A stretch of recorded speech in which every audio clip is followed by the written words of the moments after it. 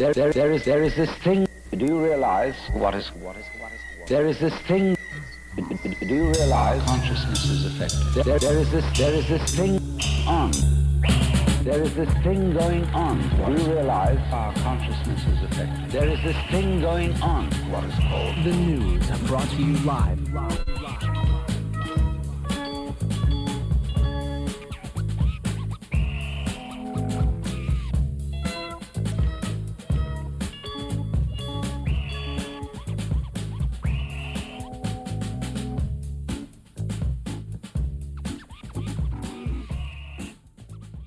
Hello and welcome to Unfit to Print. I'm your host, Julia Ugel, and it is November 14th, sort of a cold and dreary Tuesday here at CKUT. This week on the show, I speak to journalists at some of the country's most exciting Indigenous news projects. We chat about their work and discuss how to bring reconciliation into our journalism. First on the show, we have Jessica Deer and Daniel J. Rowe from the Eastern Door, a local newspaper from Kahnawake. These two reporters are also leading a Concordia workshop this Friday, entitled Reporting on and with Indigenous Communities, along with Kahnawake radio journalist Paul Grafe. Next, we have Rosanna Deerchild, host of CBC's Unreserved, a radio show about Indigenous culture and conversation. We're also joined by Rick Harp, host of the Media Indigena podcast. And finally, we have Wawmeesh Hamilton, a reporter with Discourse Media. After that, we have coverage of Sunday's grand manif contre la haine et le racisme, and of last Wednesday's panel on opposing racial profiling and police violence, co-hosted by the Black Students Network and Media at McGill. Finally, we have a culture shock recap from Kiera Sheppard, campus outreach coord for QPIRG McGill. Thanks so much, and stay tuned.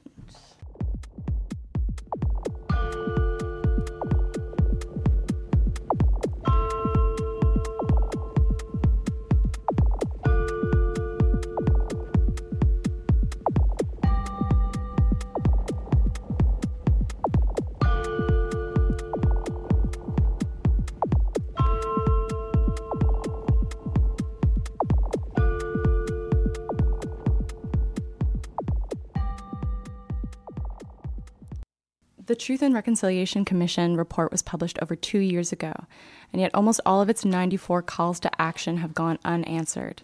Of these calls, numbers 84 to 86 directly concerned the Third Estate.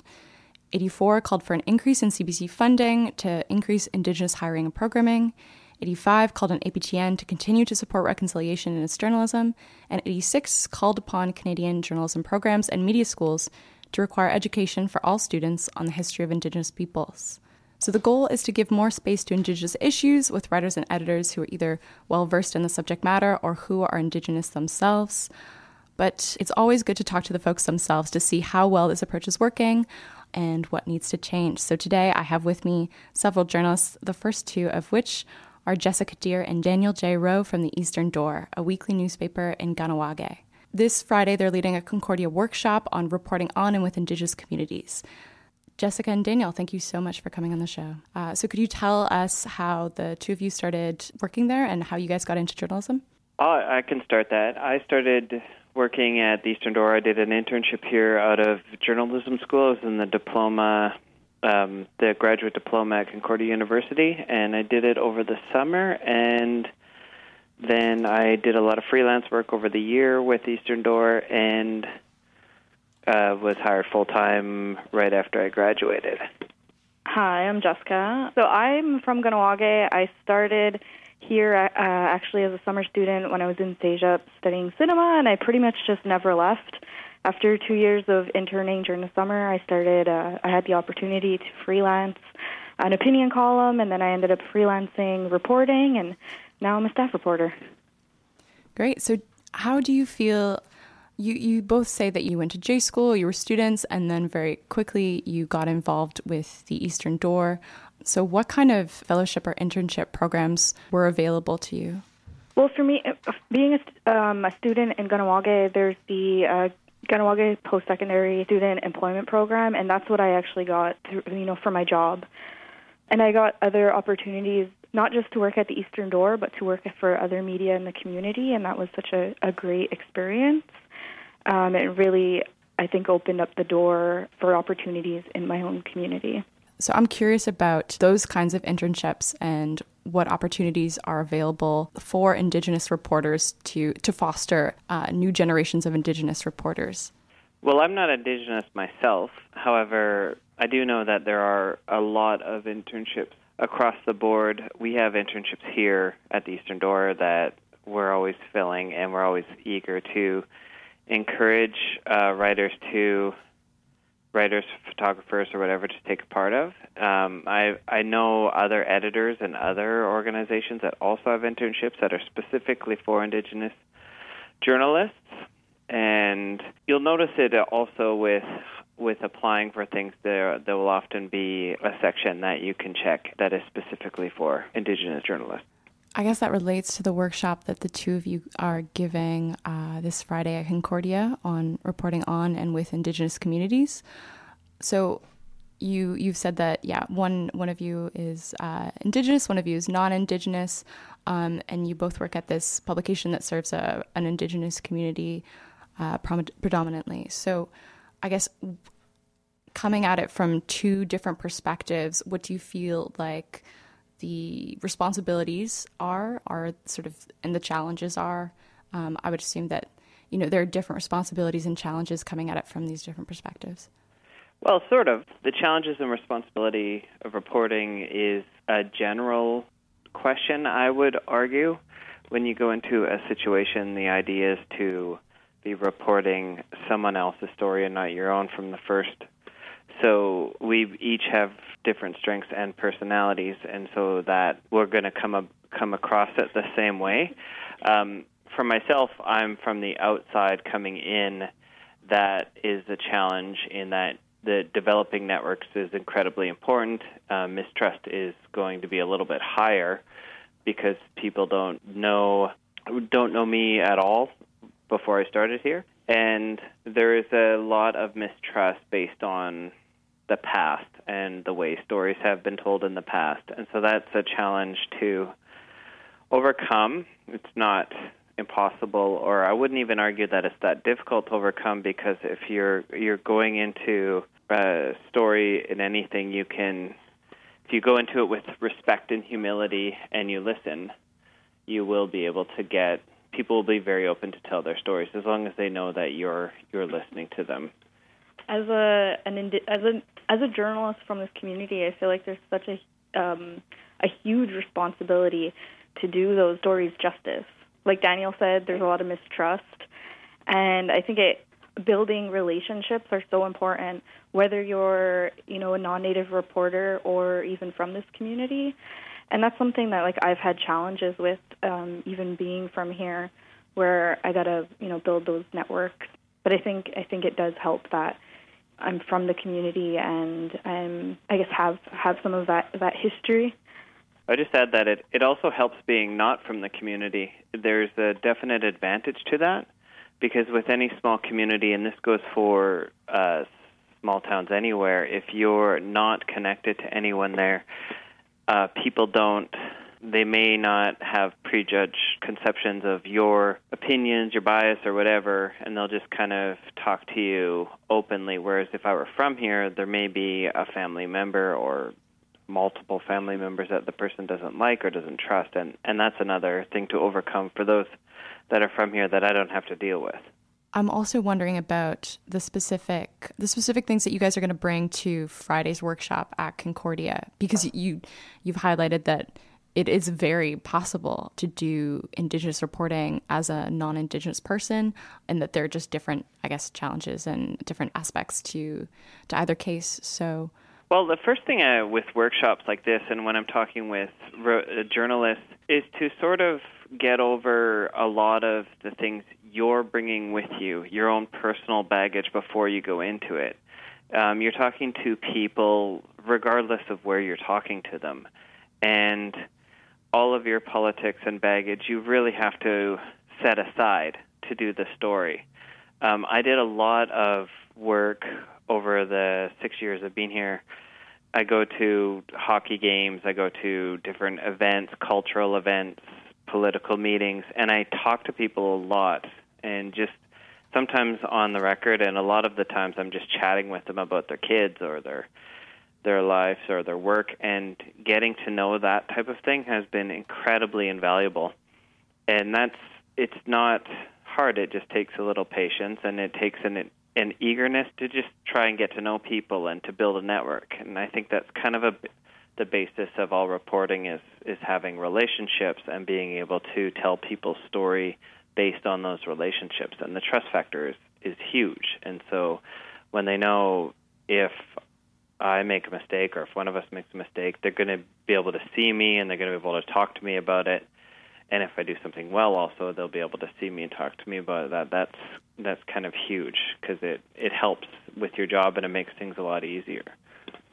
It's pretty much, I have to agree. For me, like, the main message is about building that network and having patience to build that network, and that it may take a lot of work, because I think one of the biggest problems right now with the way Indigenous issues are covered is that the reporters kind of fly in when it's a negative thing affecting our communities, and that's certainly the case in Kahnawake, and, you know, our community sees that.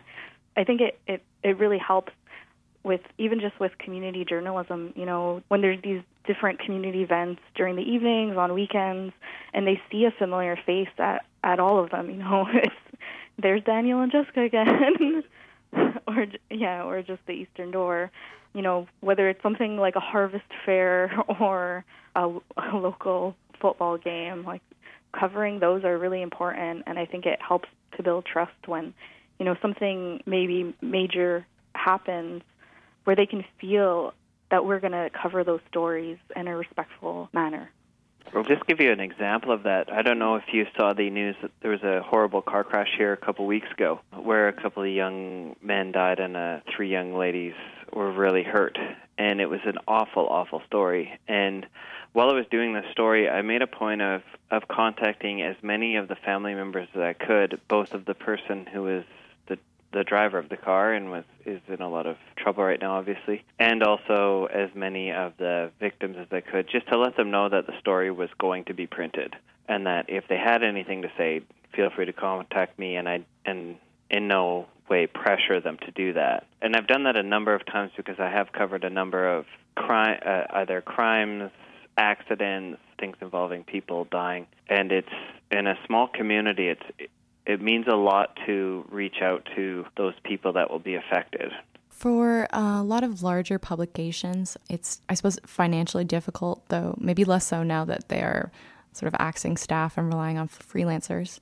But it's difficult to get coverage in a lot of different communities. So, as you said, there's a lot of reporting that's sort of helicoptering in when something bad comes out and then leaving. How do you feel like larger publications and larger news outlets can team up with local journalists to better serve Indigenous communities? I think they do it. We all, Jessica, our editor, Steve Bonspiel, and I all have connections with larger publications, and to help them report, we definitely try our best, although at times there's this particular annoying thing where they'll contact us and get us to give them sources, basically, who do I talk to? Which, if it's a friend of mine, it's not a problem because, you know, we like help each other out. But I think with larger publications that come in to cover, I think that work is the same. It's just a little bit more sped up. I think if you're writing a story, you can easily spend 5 minutes chatting with someone before you go on the record or after you go on the record and just stay in contact. It's really easy to communicate with people now, especially with chatting and texting and such, that it's not hard to keep a source, like just keep in touch with them. I know it's with the Montreal Gazette or the CBC or CTV, the ones that come over here, or APTN even, they will come in for sort of big tragedy stories, but at times they'll come in for things that are cultural, a powwow or something like that, which is always a very good way to keep in contact with the smaller communities. Okay, thank you so much, Daniel and Jessica. We're having a few technical problems, so I'm going to have to let you go. But thank you both. For those of you who are just tuning in, that was Daniel J. Rowe and Jessica Dear from the Eastern Door, which is a weekly newspaper that runs out of Kahnawake.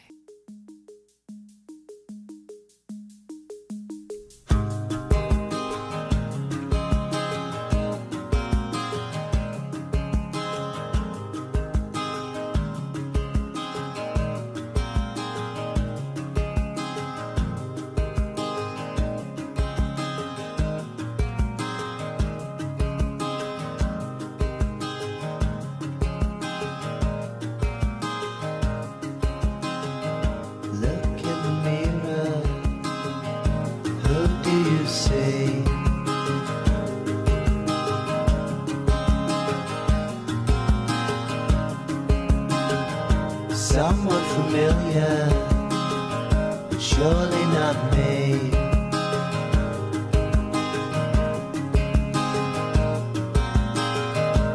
For he can't be me. Look how old and cold and tired and lonely he's become. Not until you see there's a price tag hanging off of having all that fun.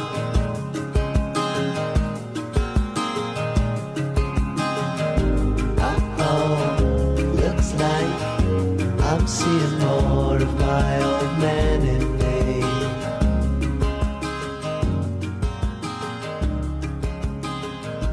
Oh no, looks like I'm seeing more of my old man in me.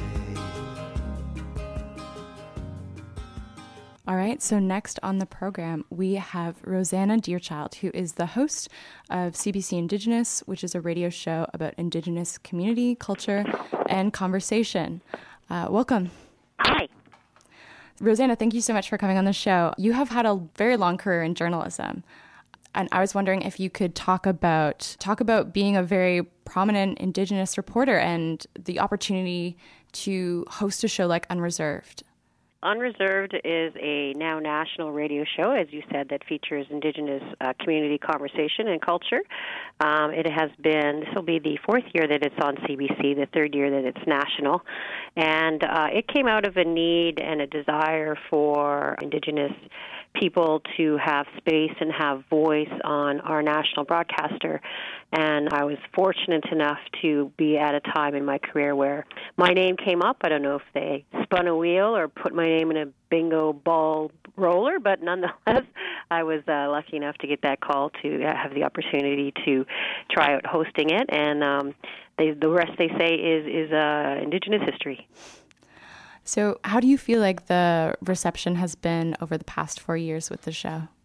Our show has been growing in popularity. Of course, at first we were just in Alberta, Saskatchewan, Manitoba, and across the north as a regional program. And then as interest in the show and the conversations and the people that we were sharing a radio space with grew, and the more that non-Indigenous Canadians heard the show, the more they wanted to hear it. So they made us national, and reaction has been steadily positive. We get a lot of emails and mail and comments on our social media about how much our show has changed perceptions and challenged people in terms of what they thought Indigenous people were and the history that we shared. And interest is just keeps growing and growing. So when you guys are planning the shows, you talked about changing perceptions. Is that something that sort of just happens when you put that content out there and people actually have a more genuine experience of what Indigenous Canadians are producing and taking part in, or is it an intentional decision by the production team? Well, I think that it's a little bit of both. I mean, there's not a lot of regular opportunities for non-Indigenous Canadians to hear our side of the story, as it were, or our perceptions and our experiences. I mean, that's sort of stuff that you have to go and willingly and want to find, to look for. So for them to be able to find that stuff and hear that stuff and hear our stories on something like the CBC, a platform that's available for for all people in our country is amazing. So many people just sort of find it on the dial and are interested in listening to it. Other people listen to our podcast or go on our social media and our website to check it out. But it's also an intentional thing. I mean, we sit around in a room every week and we think about what kinds of stories do we want to tell this week, what's going on out in the community, what are people talking about, what do people care about, and how can we bring something different or unique to the conversation that's outside of the news cycle maybe, or outside of the usual coverage of some of these stories. And we look for the personal angle, the storytelling part of the news, or something that's going to reach people and make them see it from our perspective. So it's really important that we humanize it and make sure that everybody can relate to what we're saying in a way that truly educate people without preaching to them. Can you think of any stories in particular where you have seen a really big response and you feel like, there was something about that story, about the way it was told that really struck a chord with people? Well, recently we had, this year Canada is celebrating its 150th birthday, so a lot of Canadians and organizations and groups and structures were celebrating Canada's 150. Well, of course, for Indigenous people, it's not necessarily a celebration because, that's 150 years of colonization. It's 150 years of genocidal practices like residential schools. That's 150 years of having to be oppressed and pushed aside. So for us, it's not necessarily a celebration. And so we brought a lot of those kinds of stories to light, not so much in a negative thumbing against Canada, but in a way that said, okay, well, yes, it's great that Canada is 150 years old, but what does that mean for Indigenous people? How do we look at it? It's not so much, it has to be an acknowledgement for sure, but what kinds of things are we doing to mark that 150 years? And so we spoke to a lot of artists and activists and people that were pushing back and looking at it in a different way. And so as a result of that, we had a lot of non-Indigenous people writing us, email or coming up to me on the street even and telling me what they were doing to push back against this idea that it was all good news. There was a lady in Ontario who was reclaiming some of her land to Indigenous people there. Another person in BC who was doing the same thing. So this idea of what non-Canadians or quote-unquote settlers are doing, or to question themselves in terms of how they interact and how they react to this idea that Canada is this hodgepodge of happiness, when in fact that there are things that need to be acknowledged and things that need to be repaired in terms of our relationship. And so that was something directly changed the perception around this idea of celebration in 150. And so that concept of trying to take something that most Canadians wouldn't question and then show how it was sort of not the full story or problematic, that seems to be very much in line with what came out of the TRC.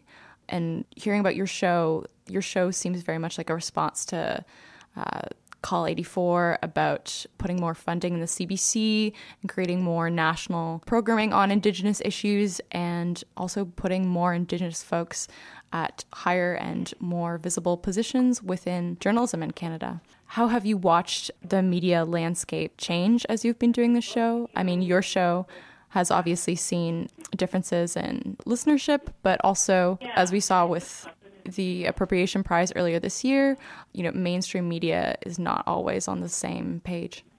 Well, the Truth and Reconciliation's calls to action came out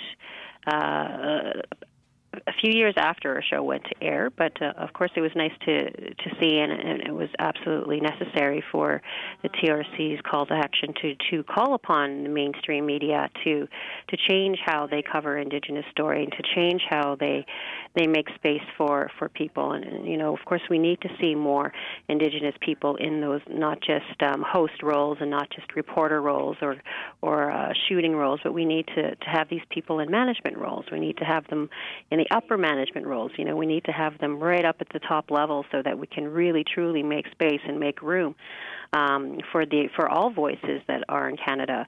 And so, in the time that I've been here or have been involved in Indigenous media and journalism, I've seen huge shifts in how we are perceived and how the stories that we tell are treated. More and more we're seeing ourselves tell those stories, and that's good news. More and more we're seeing mainstream change the language of how they refer to us in their stories, and that's absolutely necessary, and that's progress. And so as we go further on in time and in how media changes and makes room, then we're going to see more and more Indigenous people taking on those roles, I feel. Thank you so much. So I guess apart from listening to shows like Unreserved, how can non-Indigenous Canadians engage with these issues and support that next wave of Indigenous journalists who are being supported through calls to action from the TRC? Of course, I always encourage people to read as much as you can. Go to powwows, engage with Indigenous people. Go find your, local friendship center and see, if anything is going on there in terms of getting involved, or just simply being aware. Just simply having those conversations within your community, around your kitchen tables, at your office, challenging your own perception, asking yourself questions like, "What territory am I in? Who are the people that lived here before me? Do they still live here? What kinds of, engagement can I get involved in without going in and taking over? How can I be a good ally? Am I a good ally? What does that even mean?" And really trying to grow in terms of your knowledge base, in terms of how you react to and interact with indigeneity. Rosanna, thank you so much for being on the show. Well, thank you for having me.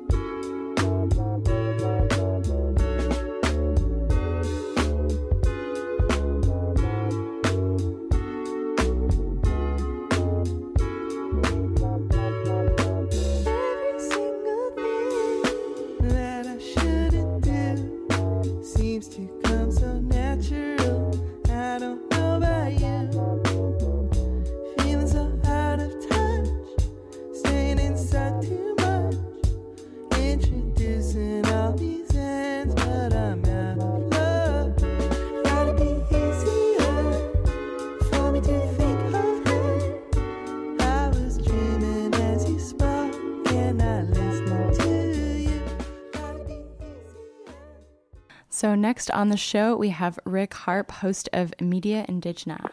Media Indigena is a weekly podcast serving up discussions of Indigenous issues in Canada with a roundtable of guests. It's donor-supported on Patreon and available free online to listeners. Rick, thanks so much for joining me. Good to be here.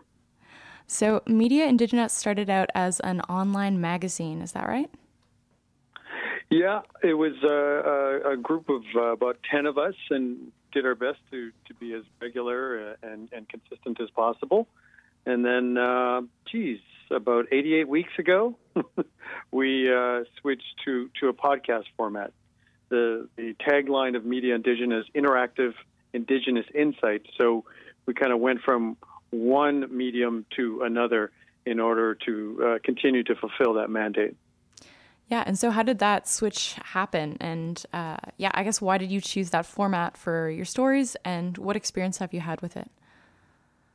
Well, I mean, I had to pay the bills. At one point, Media Indigena was more a labor of love, and I think for a lot of the contributors, other things took priority.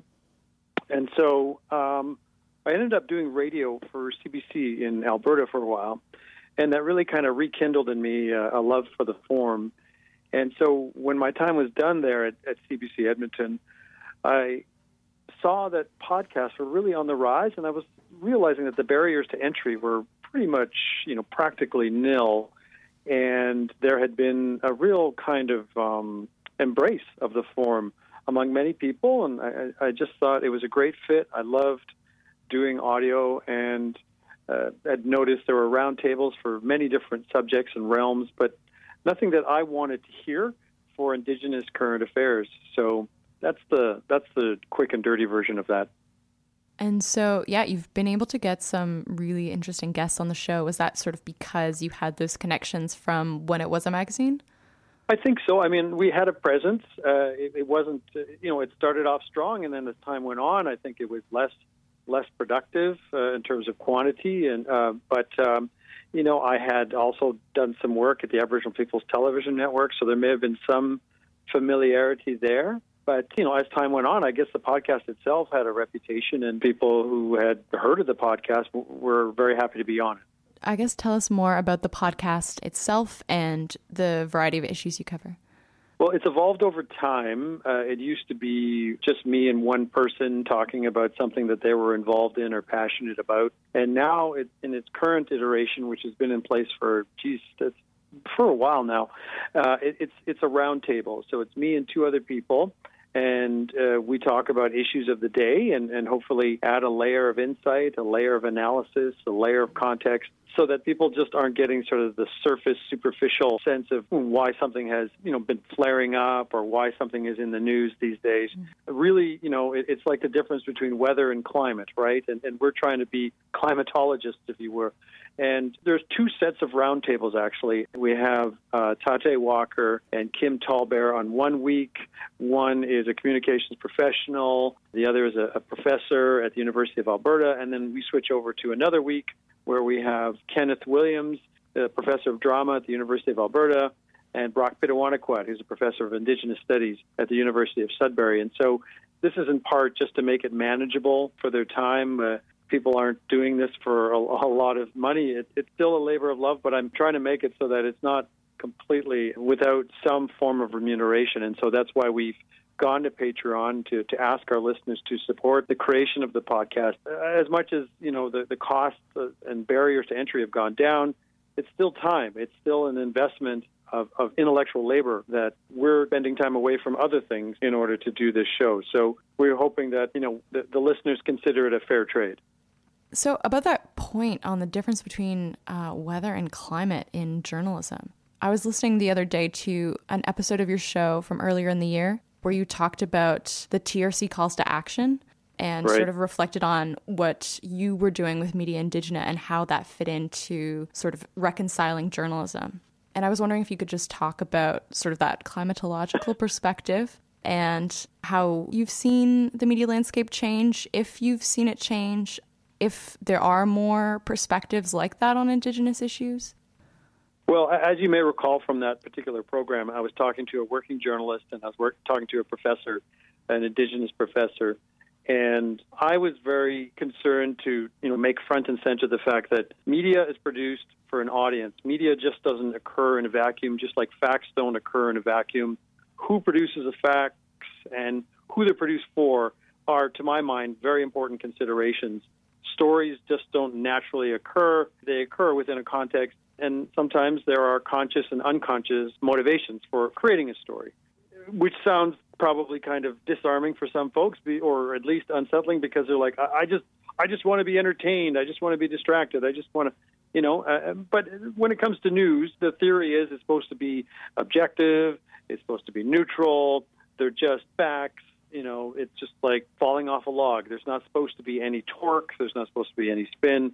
But I think when you factor in who is the news produced for in a mainstream institution, those calls to action were directed at mainstream media outlets. You're always considering who's listening, where their starting point is. And I think a major challenge for mainstream media serving a mainstream audience, which is majority non-Indigenous, is, anytime you introduce a radically new or unconventional concept, you really have to set the stage. And the idea that Indigenous people should have exclusive control over their lands and resources and the lives of their citizens, that's a radical concept that you can't really squeeze into a minute 30. It's practically impossible. And so I think that a lot of journalism just kind of falls back on the conventional tropes that the mainstream audience is used to hearing or watching or consuming. And so now, that said, the advent of the podcast era, this current phase anyway, where it's much easier to make and distribute alternative viewpoints. It at least provides the opportunity for those who want to go deeper and those who maybe want to dedicate some time to an Indigenous first perspective. They can get a fuller picture by consuming as much media as possible. And part of that would be podcasts like Media Indigena. But do you feel that mainstream media, is it changing? Is it, I just spoke to Rosanna Deerchild, who's on CBC's Unreserved. Yeah, that's right. There are sort of, nooks and crannies within mainstream media institutions in Canada that are being carved out for Indigenous voices.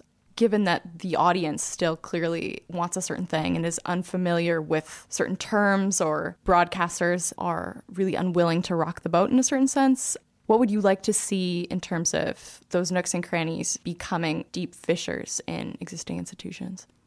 Well, Unreserved is an excellent program, and Rosanna Deerchild is an excellent host and journalist, and I think it's awesome and inspiring to see Unreserved occupy that space within the CBC lineup.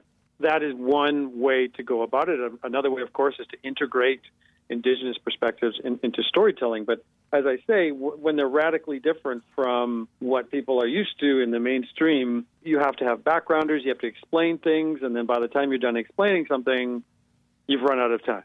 And I think in some ways it's just encouraging people to have a varied diet, if you will, of media content.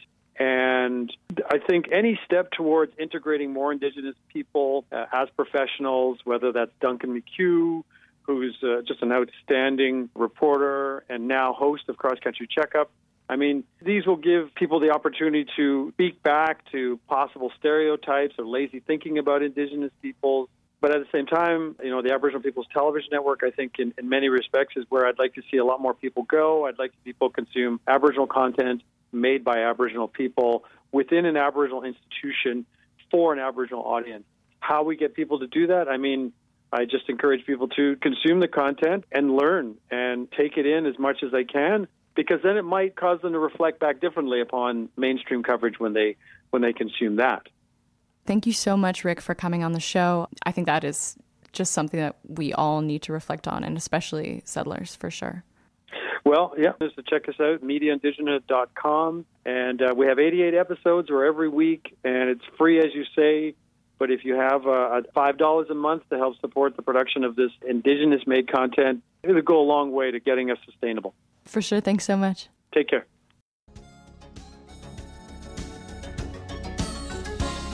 Hey, this is Unfit to Prince Julia, and you are listening to CKUT 90.3 FM in Montreal and worldwide on cbc.ca. It's coming from the sorrow in the street, the holy places where the races meet, from the homicidal bitching that goes down in every kitchen to determine who will serve and who will eat, from the wells of disappointment where the women kneel to pray for the grace of God in the desert here, in the desert far away. Democracy is coming to the USA.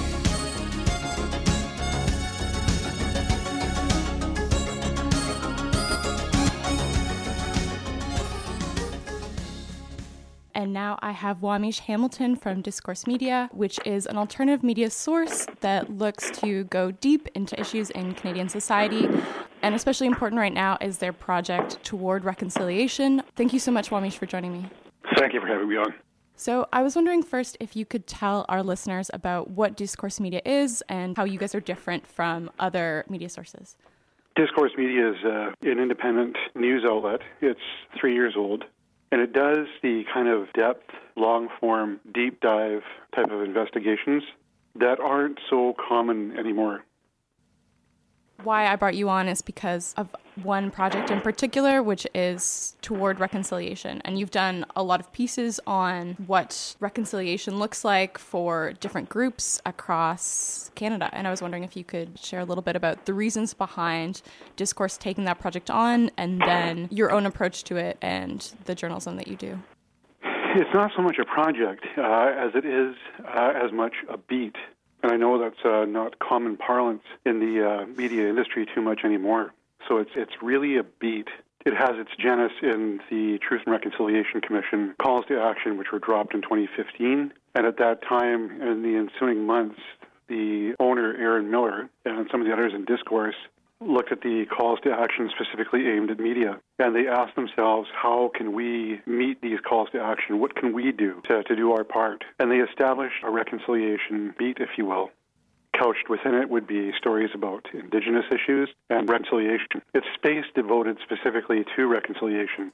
And I think, except for Reconcile This, which is a CBC program run by Angela Starrett, it is the only other space in media that is devoted specifically to reconciliation, that's resourced specifically for reconciliation, and that has a dedicated reporter for reconciliation. So tell us about the types of stories that you've been telling. I've done a series of stories. The first investigation I did for Discourse was last year, and I did that series on what freedom of the press looks like in BC's new Treaty First Nations. And I chose BC's new Treaty First Nations because, for instance, the Nisga'a Nation, which was the recipient of Canada's first modern-day treaty, it had adopted as part of its constitution the Charter of Rights and Freedoms, which, as we know, contains within it the freedom of the press. And that was significant to me because, to my knowledge, there was no media outlet that, for instance, would go to First Nations meetings and cover them as they would, say, city council meetings or school board meetings or legislature meetings or coverage of the parliament, for instance. Now there was freedom of the press, but as I was to find, access was another issue. But having said this, that was the first investigation that I did for Discourse. Presently, I'm looking at what reconciliation looks like in small Canadian towns. Some of your pieces, they're all different perspectives. Have you found any common thread? I mean, other than the fact that there really is no clear-cut definition for reconciliation, and that's something that people are trying to figure out together. Yeah, reconciliation. There is, for instance, the default definition, I call it, which is the Truth and Reconciliation Commission's definition that it drew up. Having said this, I'll give you, for instance, I was speaking to Judith Sayers, who is the new president of the New Channel Tribal Council on Vancouver Island and here in BC. And she was saying, yeah, there's the Truth and Reconciliation definition. Having said this, she's meeting with the 14 communities that she represents, and they're going to hash out what reconciliation means to them and what initiatives would support that. So by extension, reconciliation means different things to different people. It means different things to different groups. It means something different to treaty nations, for instance, as opposed to nations in BC who would be more land and resource concerned, if you will.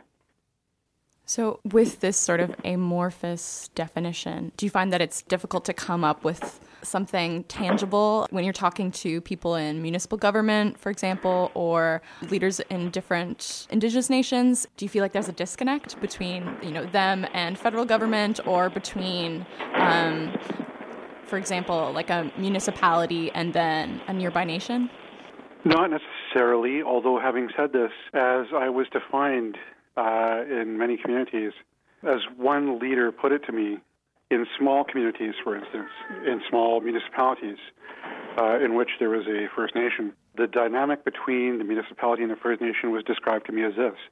We live over here, they live over there, and that's just the way it is. They don't really know each other, and there's a bit of a divide in some of these places. That's kind of one of the things that I found so far about reconciliation. And particularly with the small to medium-sized municipalities, the other thing I found was that the Truth and Reconciliation Commission in 2015 aimed, I think, 5 to 7 calls to action at either municipalities, or they ensconced it in all levels of government. As we know, municipalities don't come in uniform sizes. They come in many, many different sizes, small to large. So, well, for instance, it's easy for the City of Toronto or the City of Winnipeg or the City of Vancouver to declare themselves cities of reconciliation and devote years of reconciliation and initiatives to support that. It's not so easy, on the other hand, for small to medium-sized towns to be able to do this or to accomplish that. And there's no easy way of saying this. The other thing that I've found is in a lot of these small to medium-sized places, there are deep racial divisions still between Indigenous and non-Indigenous people.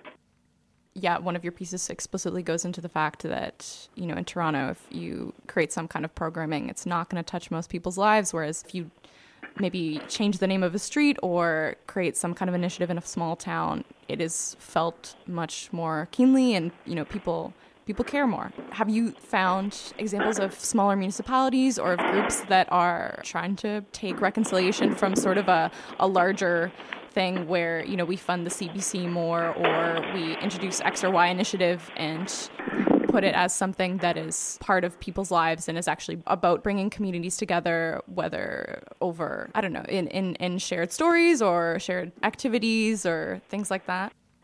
I think in many of the small to medium-sized places, there's a struggle with reconciliation, with initiating reconciliation.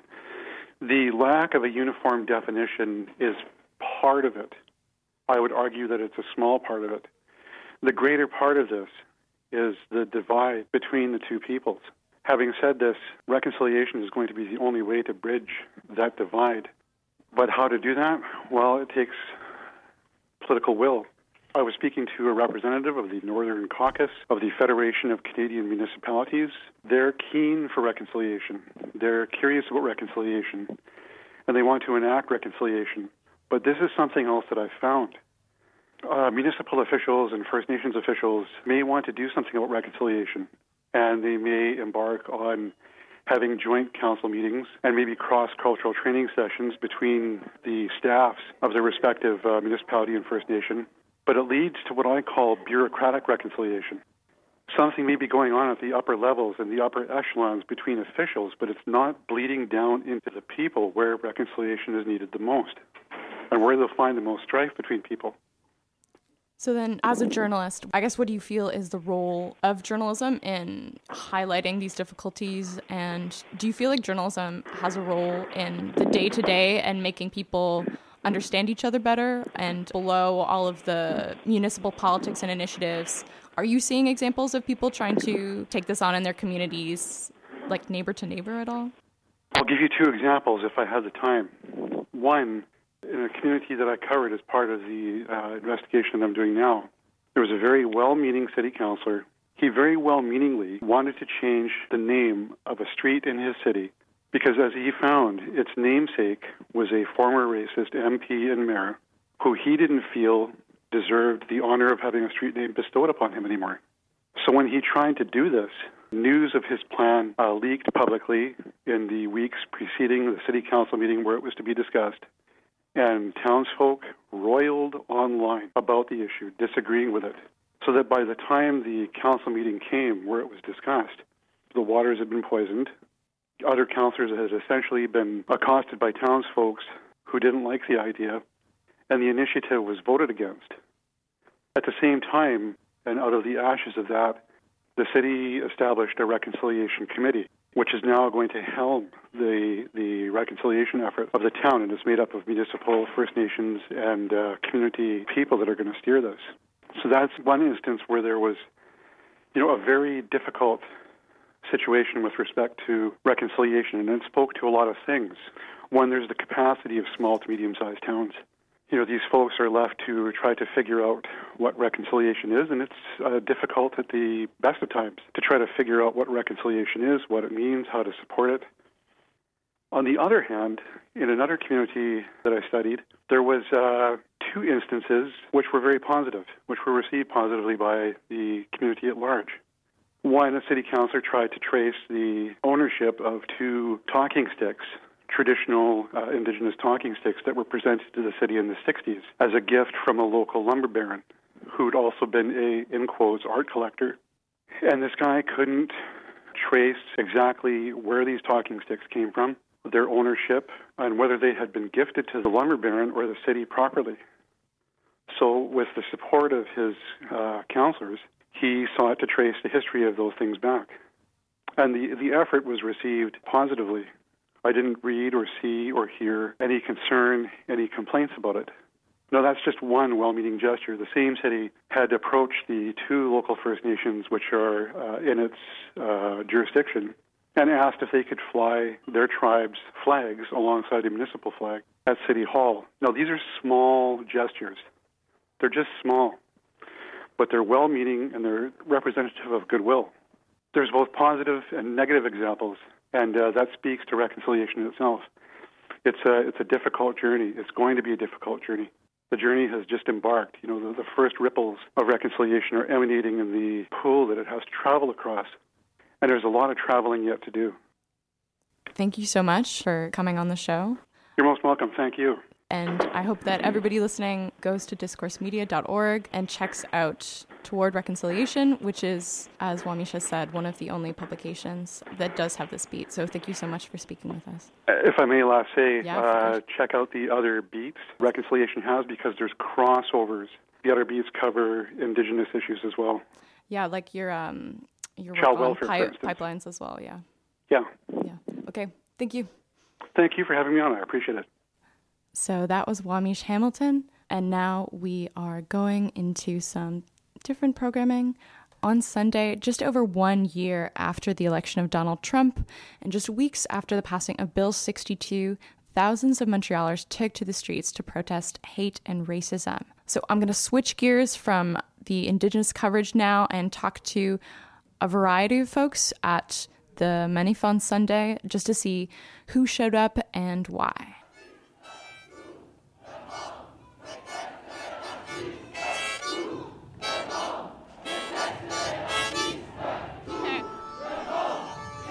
We're here today to walk against hate and racism.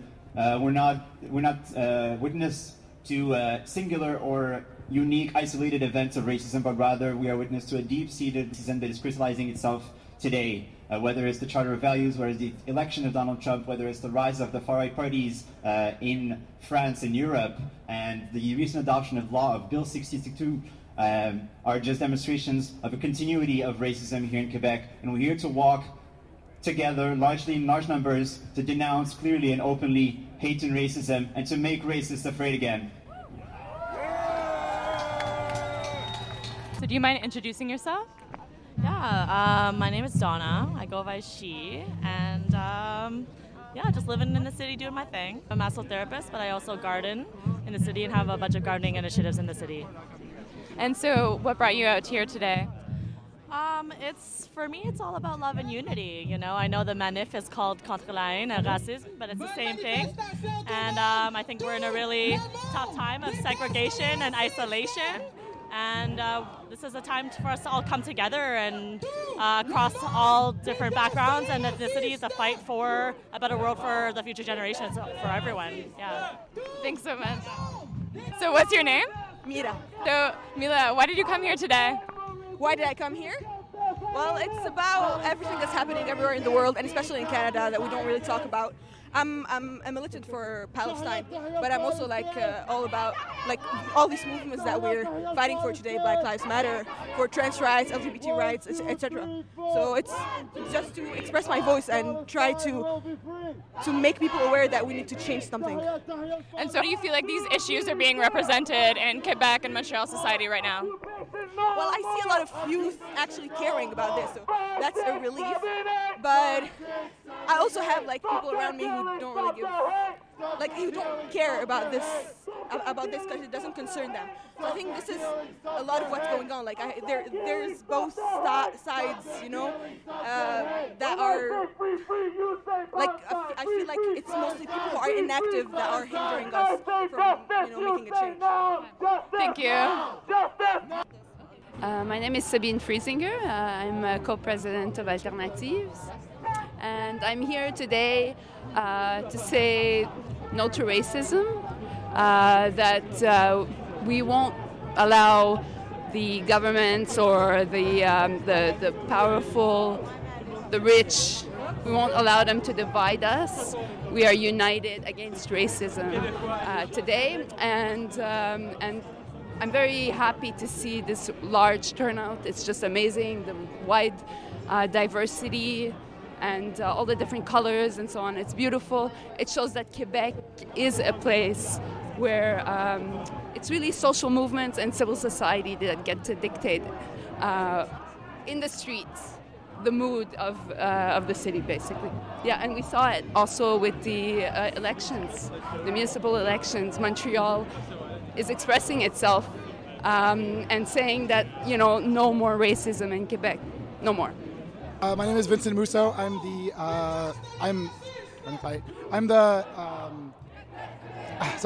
Vice President Internal of the Social Work Student Association.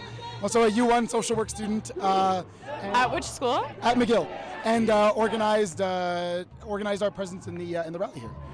Okay, great. Thanks so much. So why are you guys here today? Well, we think it's important that we challenge, of course, hatred and racism for obvious reasons. It goes against the realities of our profession, but also we think it's really important that we call this out because legislation that is fueled by racism and Islamophobia, like Bill 62, is going to have a direct impact on the students that are practicing our profession right now, but also on the populations that we will or will not be able to serve in the future. And we think it's unacceptable that our profession is being used in order to enable this type of violence against Indigenous, against racialized people, disproportionately racialized women. Thank you so much.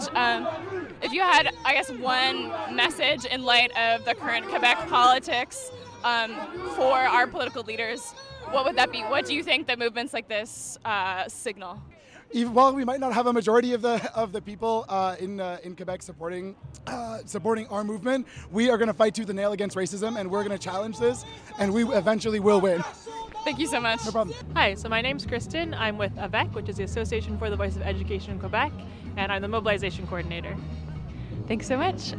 So I guess what is your group doing at this event? How does it relate to the mission statement of your organization? Yeah, so AVEC is basically an association that's representing students across Quebec, and of course we have a lot of racialized students as well, so it's especially important for us to be here today, as some of us racialized students ourselves, and also supporting, for those who are not, our students across the province, and also just to stand in solidarity with racialized people in Quebec, all over the world, who are trying to come to Quebec as well. I think it's really important to be able to support the people that are marginalized often in society, and so this is one of the reasons that we're here today. Thank you. So can you describe the reactions from people who are part of AVEC, different student organizations, to things like Bill 62, the current inquiry into missing and murdered Indigenous women, and just issues like that, both on the provincial and the national level? Yeah, so AVEC has a lot of position just against racism and Islamophobia in general, kind of those more specific values that we have. But more recently, at our last Congress, we actually adopted a position specifically against Bill 62. It was kind of happened right after it was brought forward. And so he kind of made a full statement and took a strong position against Bill 62 in solidarity with all of our Muslim friends, with a lot of students across the province. Even just being able to demonstrate freely and the ability to have your face covered and use public services is really important. And Bill 62 is something that's restricting access to people who need those services. So we thought it was really unjust, and we're kind of taking a strong position against that. We have a lot of Indigenous solidarity that we have as well in our values. So it's really important to remember, whose land we're on right now, and the ongoing impacts of colonization right now. Sometimes people talk about colonization as if it's in the past, but we're really feeling the effects now. And so AVEC really wants to kind of stand with people who are feeling the effects of colonization, especially in education and in the systems that we have, in the educational institutions we have, at our universities. So that's something that we can do as a provincial association as well. And so, aside from events like this, what would you say are good ways for people who are interested in combating racism and who are against things like Bill 62 to take a stand and to get involved? So, when it comes to policy, it's pretty clear that you can get involved by contacting your representatives. So, for the case of Bill 62, for example, it might be the Ministry of Justice who you'd want to contact, or also your local representative. So, depending on what their stance might be, some are in favor and some are against. So, either congratulating and thanking them, or pushing them to take a stance against Bill 62. And I think that's always a really important thing, is just the representation part and using your voice as a constituent in Quebec. Other than that, I think just challenging racism when it happens in our places of work and our places of learning, when it happens, right in front of you, or kind of at the more institutional level as well. So, there's a lot of kind of racist things which are more instituted into policies, for example, or just lack of support for students who need it most in our universities. So that's one place where we can kind of intervene, but also at the more direct interpersonal level. So, if you see any harassment happening, or, if you see racialized people in a meeting being talked over, for example, you can really use your voice to back up these people and kind of lift up their voices. So it's kind of like those individual actions which we can take and that can make a real difference in people's lives, while we also look at the larger institutional problems and try to fight, the policies and the larger systemic racism issues that we face today. Okay, so how did you feel about the turnout today and just how today's demonstration against racism went? I think it was really positive to see so many people out, and the organizers really did a lot of work to make sure a lot of groups joined on and signed on. I think there's over 150 last time I checked, and just hundreds of groups across the province coming together to say no to hate, no to racism, and yes to refugees and immigrants and racialized people and supporting them, saying that Black lives matter, saying that Indigenous lives matter, all of these issues that sometimes are not spoken about as much or are only spoken about by a very small group of people. We saw today how people were coming together to be in solidarity with each other, basically calling for support for all of the people that are needing it, especially when you talk about racism. And so it was really positive to see that, and I'm really glad that we were able to be here as an association because we're representing our students, and this is an issue that impacts a lot of our students. Thank you so much. Thanks.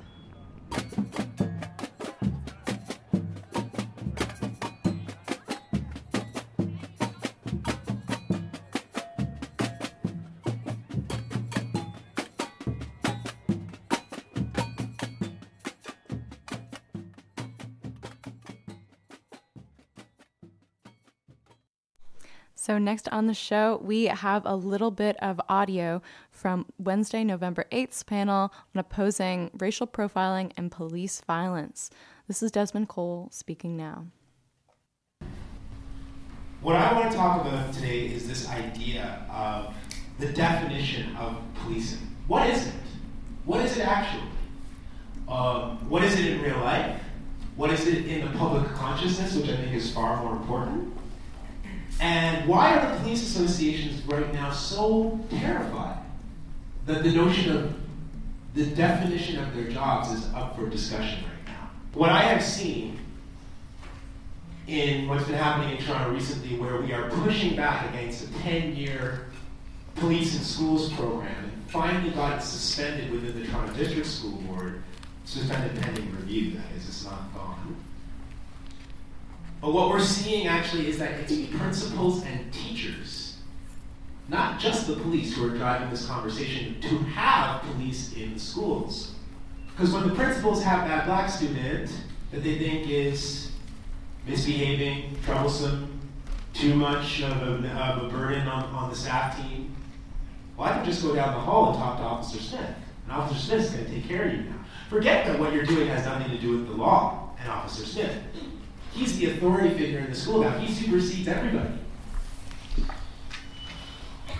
Whether it's the school system, whether it's Cardi, whether it's immigration detention, whether it's the child welfare system. I'm hopefully going to be doing a show in the next week or two just speaking with women in Toronto who have had their children apprehended, the rates of disproportion in terms of Black and Indigenous women.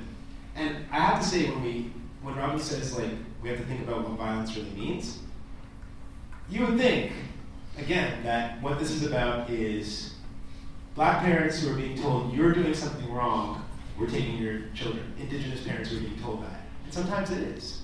Sometimes it's an issue of domestic assault where a partner beats on their partner and the police are called in.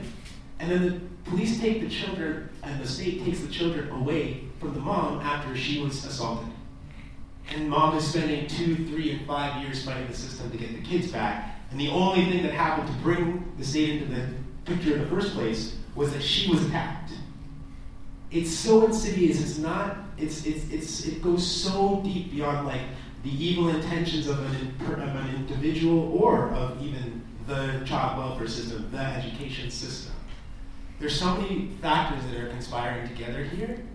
And so I start to think, because of the work of people like Sandy Hudson of Black Lives Matter Toronto, when Sandy really tries to focus conversations about care and what it means for us as Black people to receive care rather than to receive policing, I started to think about what is the definition of a police officer, and what happens when we start to challenge that definition. Okay? In Toronto, because the police budget is the largest single budget in the city, what business in this country would spend a tenth of what it spends on so-called security? These are the actual ways that we think we're supposed to be spending precious resources, and it has so much to do with this fear that's constantly being fomented about Black people. But because the police are finally getting some pressure in Toronto, they're saying, okay, we'll trim our budget, we'll find ways. When we try to turn something like policing from the abusive institution that it is now to an institution that could actually care for people, but particularly Black people, and we put ourselves as Black people and our safety first, the white settler colonial state actually gets scared. When we talk about our protection and safety, other people get scared. When we say police shouldn't have guns because we are the ones 10 times to 1 who are going to get killed, white people actually get scared. So I think that when we talk about what policing is, we're getting to the root of how policing in its most violent forms, in its most insidious forms, is really pointing at Black people without ever having to say so. And that we have to be making sure that we're pointing that out at all times. I'm Naomi Klein, author of The Shock Doctrine. You're listening to CKUT. Keep listening. Sometimes I felt in my first year that I learned more outside of the classroom than in class because of events like this, which is why I got involved in QPIRG as a volunteer. I'm Kiera. I'm the Campus Outreach Coordinator at QPIRG. So Culture Shock is an event series on anti-racism, migrant justice, and Indigenous solidarity. It's been happening for over 10 years now. And the idea is basically to create a space where people can have open conversations about race in Montreal and in Canada, and the experience of being a racialized student on campus. So this year, as always, we had our Anti-Racism 101. We're having some events focused specifically on Islamophobia in Montreal because that's a very relevant topic in Quebec right now.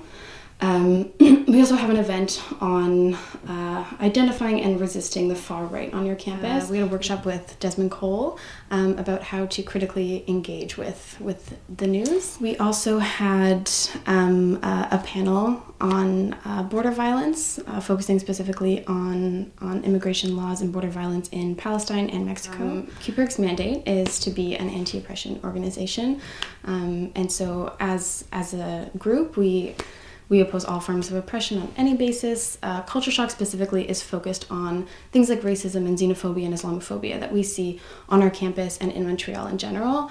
And so the purpose of Culture Shock is to really start getting students and community members to start engaging in dialogue and start talking about issues that we're seeing.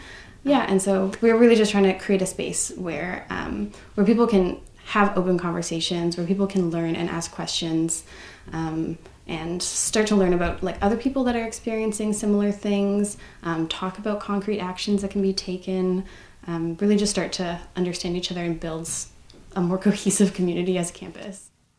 All right, so that was Kiera Sheppard. Thank you to all my listeners and to everyone who came on the show this week. My name is Julia Bijal, and this has been CKUT's Unfit to Print.